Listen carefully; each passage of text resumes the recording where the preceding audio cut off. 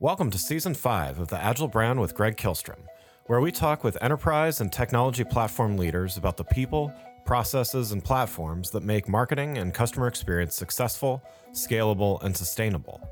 This is what creates an Agile brand. I'm your host, Greg Kihlstrom, advisor and consultant for Fortune 1000 marketing and CX leaders and teams as principal and chief strategist at GK5A, and best-selling author, keynote speaker, entrepreneur, and Agile certified coach. The Agile Brand podcast is brought to you by TEKsystems, an industry leader in full-stack technology services, talent services, and real-world application. For more information, go to teksystems.com. To sign up for the Agile Brand newsletter and get the latest insights and articles on marketing technology and CX, or to purchase a copy of my latest book, House of the Customer, go to gregkihlstrom.com. You can also find all my books on Amazon and other retailers. And now on to the show. Whether you work for a B2B or a B2C company, when you stop working every day, you're also a consumer. And because of this, our behaviors as B2B buyers and customers are shaped by the experiences we have as consumers. Today, we're going to talk about how B2C expectations can influence B2B purchasing in a special episode brought to you by the Office of Experience, a design-driven, digital-first, vertically integrated, and collaborative agency that believes in the power of ideas and the strength of people. This will also be the first of a quarterly outlook on B2B e-commerce and what brands should be looking for out there. To help me discuss this topic, I'd like to welcome Carlos Manalo and Stratton Cherouny, co-CEOs of the Office of Experience. Stratton and Carlos, welcome to the show. Thanks. Hey, Greg. Thanks for having us. Yeah, why don't we start by you each giving a little background on your roles and about the Office of Experience? Sure, I'll jump in. Stratton Cherouny. I'm co-CEO and co-founder of the Office of Experience. I've been working in the digital consultancy, brand, and user experience and experience design world for over 20 years with businesses and brands of all stripes, Fortune 50 down to mom and pops. And e-commerce is a really part of what I love about our role in our company. Carlos, how about you? Yeah, similar type of experience. So I grew up as an information architect, became a user experience architect, became a digital strategist, and I've served in both agencies, consultancies over the years, like Stratton, approximately over 20. And on the client side, I actually led up the UX efforts at Crate & Barrel for a number of years. And before we started the Office of Experience, led up the user experience group for Grainger.com. So lots of B2C to B2B and everything in between there.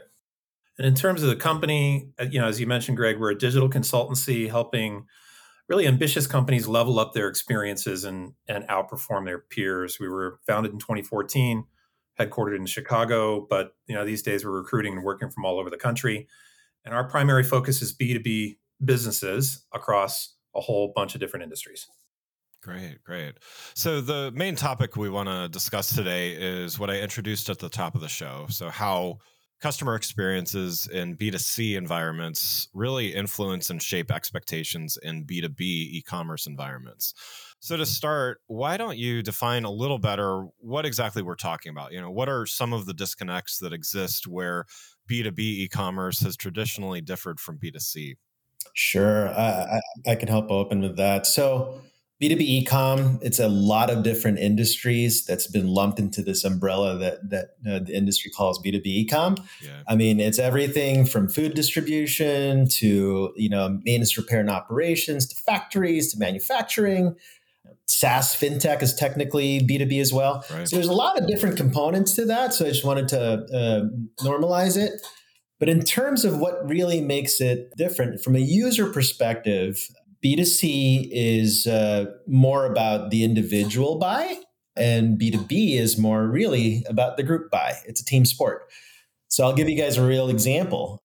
When a consumer buys gloves, they do it for fashion or warmth, right? There's a functional aspect to it, and there's a aesthetic aspect to that, and they go on a hunt. B2B, when there's a buyer that requisitions gloves, it's a team sport. It's to make sure their teams are safe. Need to make sure that there's inventory, different sizes, so that there's no stop work. And there's folk in that business who are going, are we getting the right pricing? Yeah. So That's the biggest delta between those two types of e-commerce.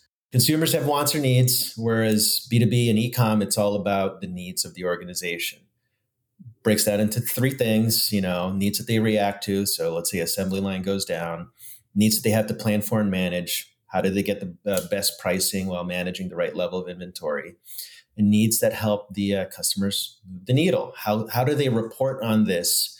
And why would this B2B e-com program be their first, if not only choice? Yeah. So that's the biggest delta. And it's around types of buyers and what they actually need out of that transaction.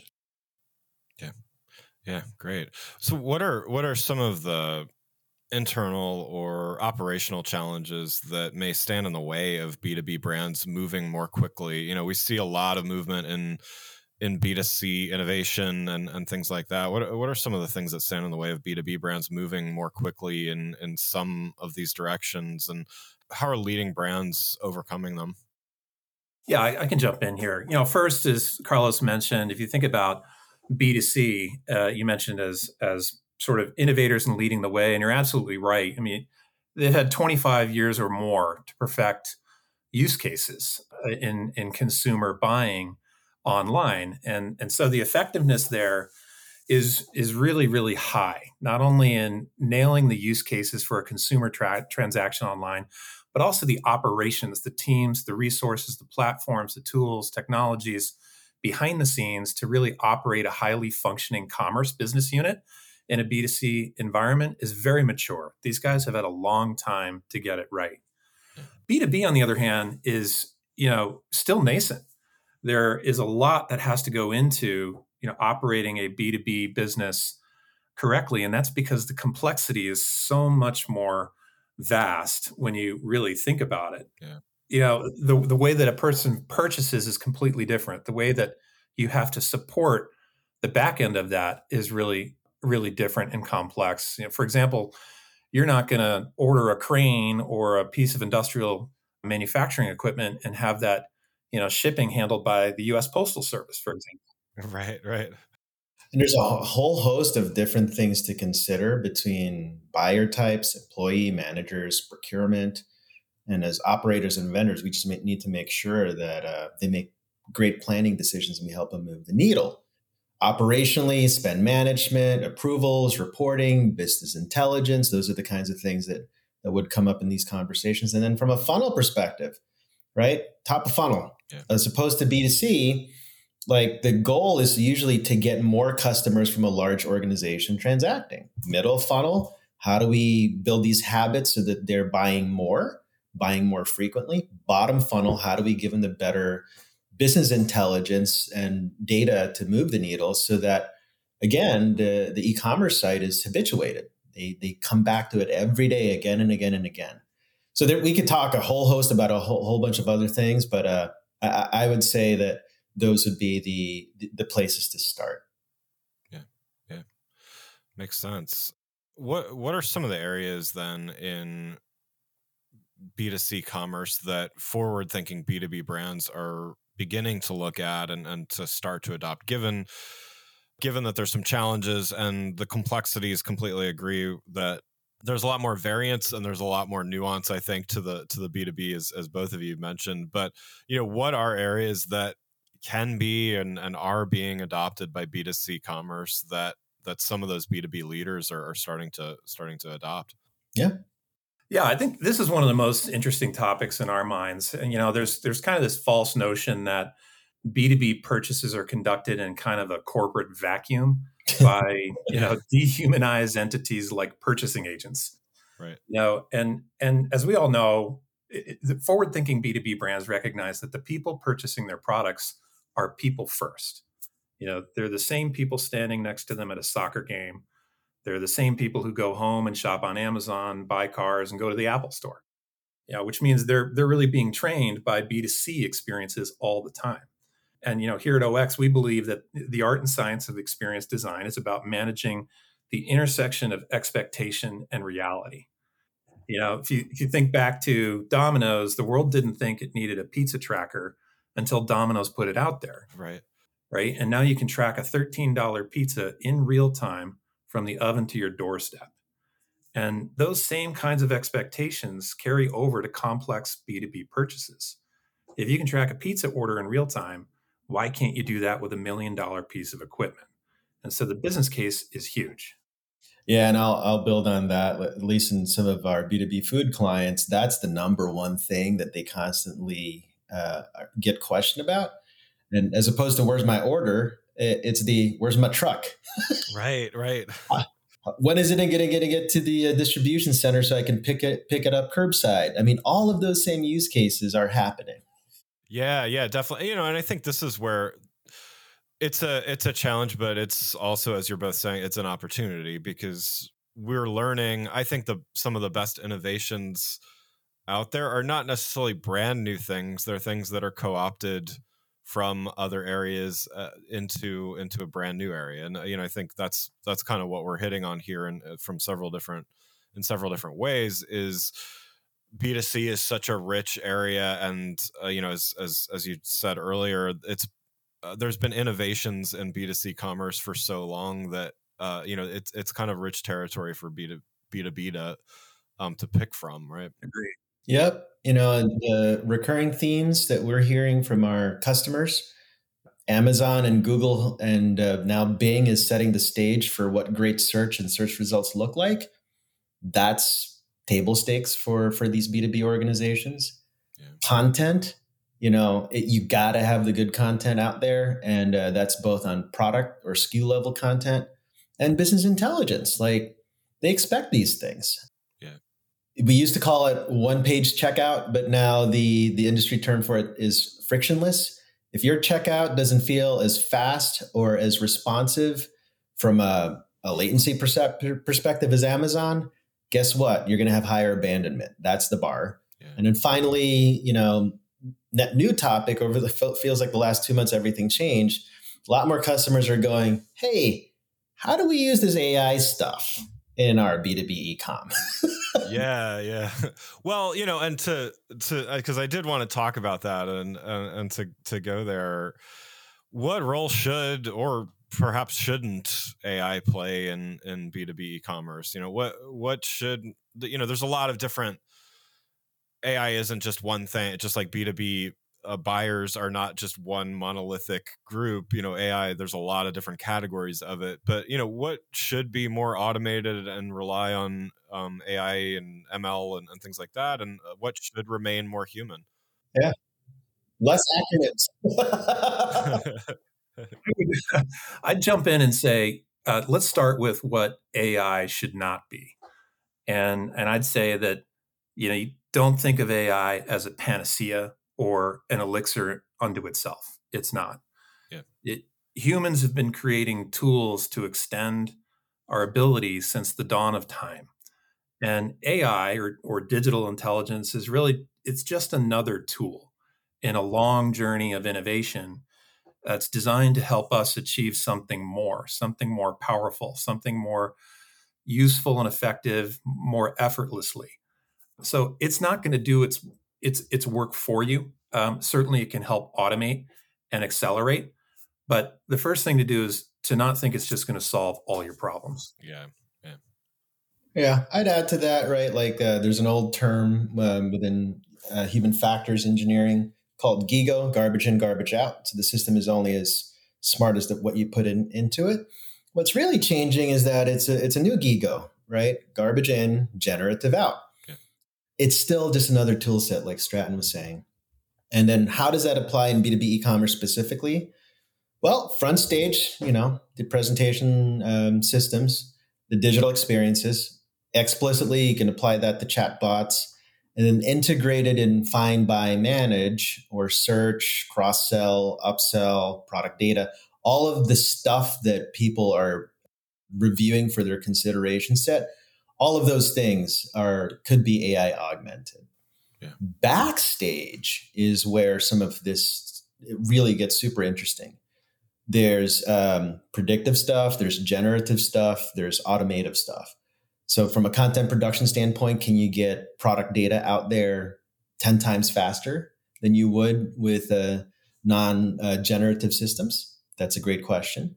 From an analytics perspective, so if you're reviewing your buying patterns month over month or year over year, can AI help you say, hey, look, you're probably going to want to replenish these three things and stop buying this and double down on this, right? Yeah. Finally, feature function development acceleration. I mean, there's AI out there now that actually helps coders cut down time by 3x in their repositories. It's amazing. And then finally, this has been going on for a while, but like B2B e-commerce stores are an omni-channel proposition. There's a lot of places for AI to play in orchestration around customer service, sales reps, and the site, and making sure everything is aligned. Yeah, definitely. Yeah, no. So that as I was saying, there's a lot of different areas there, and I think to not think about AI as just some monolithic thing either is good, because there may be some areas where an org is maybe they're not as advanced on the content production needs, but they have a huge need for backstage automation Right. of other things. So yeah, I think that's great. Before we continue, I'd like to introduce you to a sponsor of the show, Basecamp. Throughout my career, whether it was at my own agency or now as a consultant, Basecamp is what we rely on to help keep projects on track, on schedule, and on budget. It takes a straightforward approach to project management. It streamlines workflow management and definitely keeps the team in the loop and on top of ongoing updates, which all are major components in a smooth running operation. No matter if it's a simple campaign or a multi-million-dollar project, Basecamp has been a key ingredient in the recipe for a successful project and business. If you're struggling with projects, sign up for Basecamp.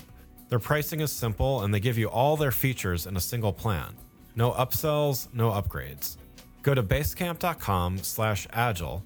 That's basecamp.com/AGILE and try Basecamp for free. No credit card required and cancel anytime. Thank you, Basecamp, for sponsoring this episode. Now let's get back to the show.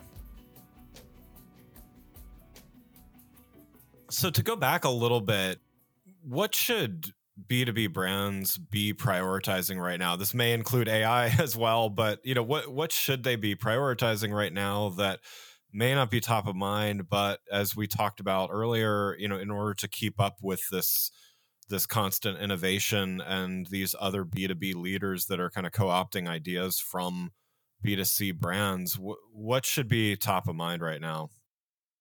I think the cleanest way to respond to that is there are a bunch of basics, that you have to make sure you're doing, and then a bunch of opportunities to help evolve it. Yeah, it can't be stressed enough. I mean, before we think about really advancing topics like artificial intelligence or machine learning or personalization, the complexities of the B2B e-commerce environment require that you really nail the basics first. Things like making sure you're optimized for speed, what you're looking to do to take advantage of any latency that you have in your systems, data cleanliness and taxonomy. All of these things have to be nailed because they're the backbone of everything else that you might advance in the future. You can't really talk about personalization if you don't have a clean data set.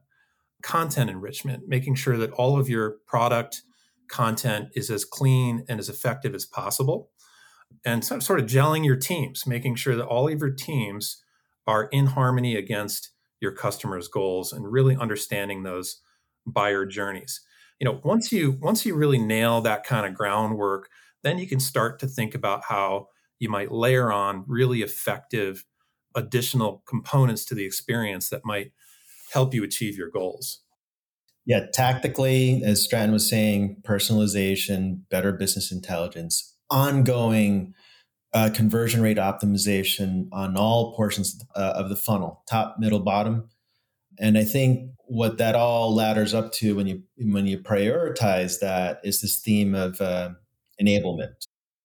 Yeah, it's a big theme for us that we work on with our clients. If you think about it, a B2B buyer is 65 or more % down the funnel before they're willing to engage with a salesperson. Self-education is the way of the world. The customer's in charge of when, how, and where they engage on any level. And time is really the most precious commodity. So in terms of adding value to the experience chain for e-commerce businesses, we really think that helping your customers self-enable and self-serve is critical. And doing that in a way that creates transparency in pricing, transparency in timing of shipping to delivery, transparency in decision-making chains. All of those things are very critical to success in a B2B e-commerce environment.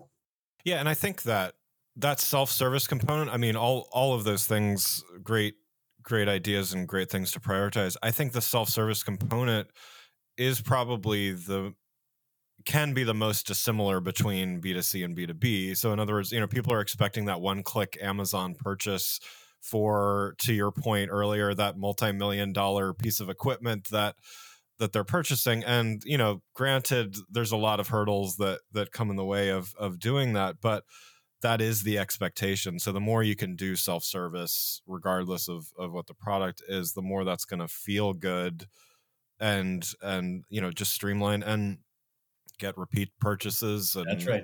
bigger purchases, all of that stuff that we talked about. Absolutely. Yeah, you think about it, people think about consumer brands and particularly lifestyle brands, and we like to attach a lot of emotionality to it. I buy a Patagonia vest and I feel like I'm a part of the outdoors and a mission to save the planet, things like that. And the false assumption is made that there's no emotion in B2B purchasing. And the reality is that there's a huge amount of emotion. It's just more correlated to risk. Yeah. And so your ability to help a buyer manage risk, manage how they're reporting to their superiors about the purchases that they've made is key to servicing them emotionally. Yeah. Yeah, we just finished this customer journey project for another B2B customer. They had 3 personas, but fundamentally they all needed 2 things: make my life easier and make me smarter. That was it. Yeah. Absolutely. Well, the last topic that I wanted to talk about today is going to be a recurring theme this year on a quarterly series of episodes like this one, brought to you by the Office of Experience. And so the topic we're going to talk about on this quarterly basis is the state of B2B e-commerce. We've talked a bit about it already, but looking at it, I think in the snapshot, there's all kinds of things that can happen in the span of 3 months. So, I'm looking forward to talking about this with you guys over the course of the year. So there's certainly a lot of ways to potentially answer this question I'm about to ask, but from your experience working with a lot of top brands on B2B e-commerce strategy and initiatives, what should brands be paying attention to right now? We're in Q1 of 2023. Sure. There's 3 major things, and we can unpack each. You got to focus on the fundamentals. You got to be ready for change and what's next. And you have to be obsessive about customer needs and insights so you can move the needle for them. Yeah, that's exactly right. And I realize you're asking the question here, Q1 of 2023, and everybody's mind and attention is on ChatGPT and the next iteration of Bing, and probably wondering how those exciting technologies can advance their business. And those are all things you should be thinking about, because they are going to have profound impact on our ability to get speed to market or modify things more effectively, increase SEO, whatever it might be. But, starting with the customer is where we always begin, really understanding what that unique customer workflow needs to be, which is really the key difference. If you boil it all down, customer workflows in B2B are what really makes it different. So starting with the customer and not making assumptions is what every brand needs to focus on. Yeah. Right. Fundamentals, there's 4 things I always say. Make sure you've got great inventory and availability. Make sure your data is as clean as possible, or start those programs now. That's the backbone of these sites. This is a team sport is the next one. Omnichannel, the digital experience, the sales rep, and CSR. You got to view at that level. And harmonizing people, processes, and systems, getting them ready. This is the great work that we're a big fan of that you're doing, Greg. Yeah. We got to make sure everybody is ready for that, because it's easy to bolt on a feature or function. Getting it adopted and working, that's the other side of the coin. Yeah. And finally, from a readiness perspective, as Stratton was saying, there's a lot of change afoot, which is great. When you're selecting a platform, considering microservices or out of the box functionality, look for partners who can help you accelerate change against great measures. And, let's do the great work of advancing the mission. Let's serve the customers and let's help move the needle for them. Yeah. Wonderful. Great advice there. Well, Carlos and Stratton, thanks so much for joining the show. And, I've got one last question before we wrap up here. You've given a lot of great advice already, took a brief look at what to be thinking about right now as well. But what's your one piece of advice that you'd have for B2B e-commerce brands as they navigate the months ahead? Sure. I think it's kind of already stated it, but focus on the customer. Yeah. One and only, focus on the customer, because the experience that they have with you is your brand. Great. For me, it's an amazing time to be alive. We're seeing things that we never expected happen this quickly. So with all the mature practices and massive leaps in potential of technology, I'd say ask yourself this question: are you ready? And if you're wondering how to get ready and how do you do a baseline, we're here to help, folks. So officeofexperience.com, hate to do a direct plug. But, we're super excited. We love this stuff. And I think we could make some great step change evolution for everybody. Wonderful. Well, again, I'd like to thank Carlos Manalo and Stratton Cherouny, co-CEOs of the Office of Experience, for joining the show. And Greg, thank you so much for having us as guests. Stratton and I are always super excited about this, and we love working with you and are a fan of the mission that you have in terms of this space. Yeah, thanks so much. Yeah, thanks, Greg. Really appreciate it. Always a pleasure chatting. Yeah, absolutely. Always love talking with you guys, and yeah, you're doing great work. Really appreciate it. And thanks again to the Office of Experience for sponsoring this special episode. You can learn more about Carlos, Stratton, and the Office of Experience by following the links in the show notes. Thanks again for listening to the Agile Brand with Greg Kihlstrom podcast, brought to you by Tech Systems. If you enjoyed the show, please take a minute to subscribe on your podcast channel of choice and leave us a rating so that others can find the show more easily. You can access more episodes of the show at www.gregkihlstrom.com.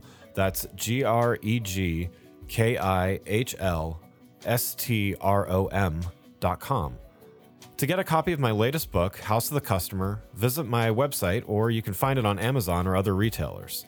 The Agile Brand is produced by Missing Link, a Latina-owned, strategy-driven, creatively fueled production co-op.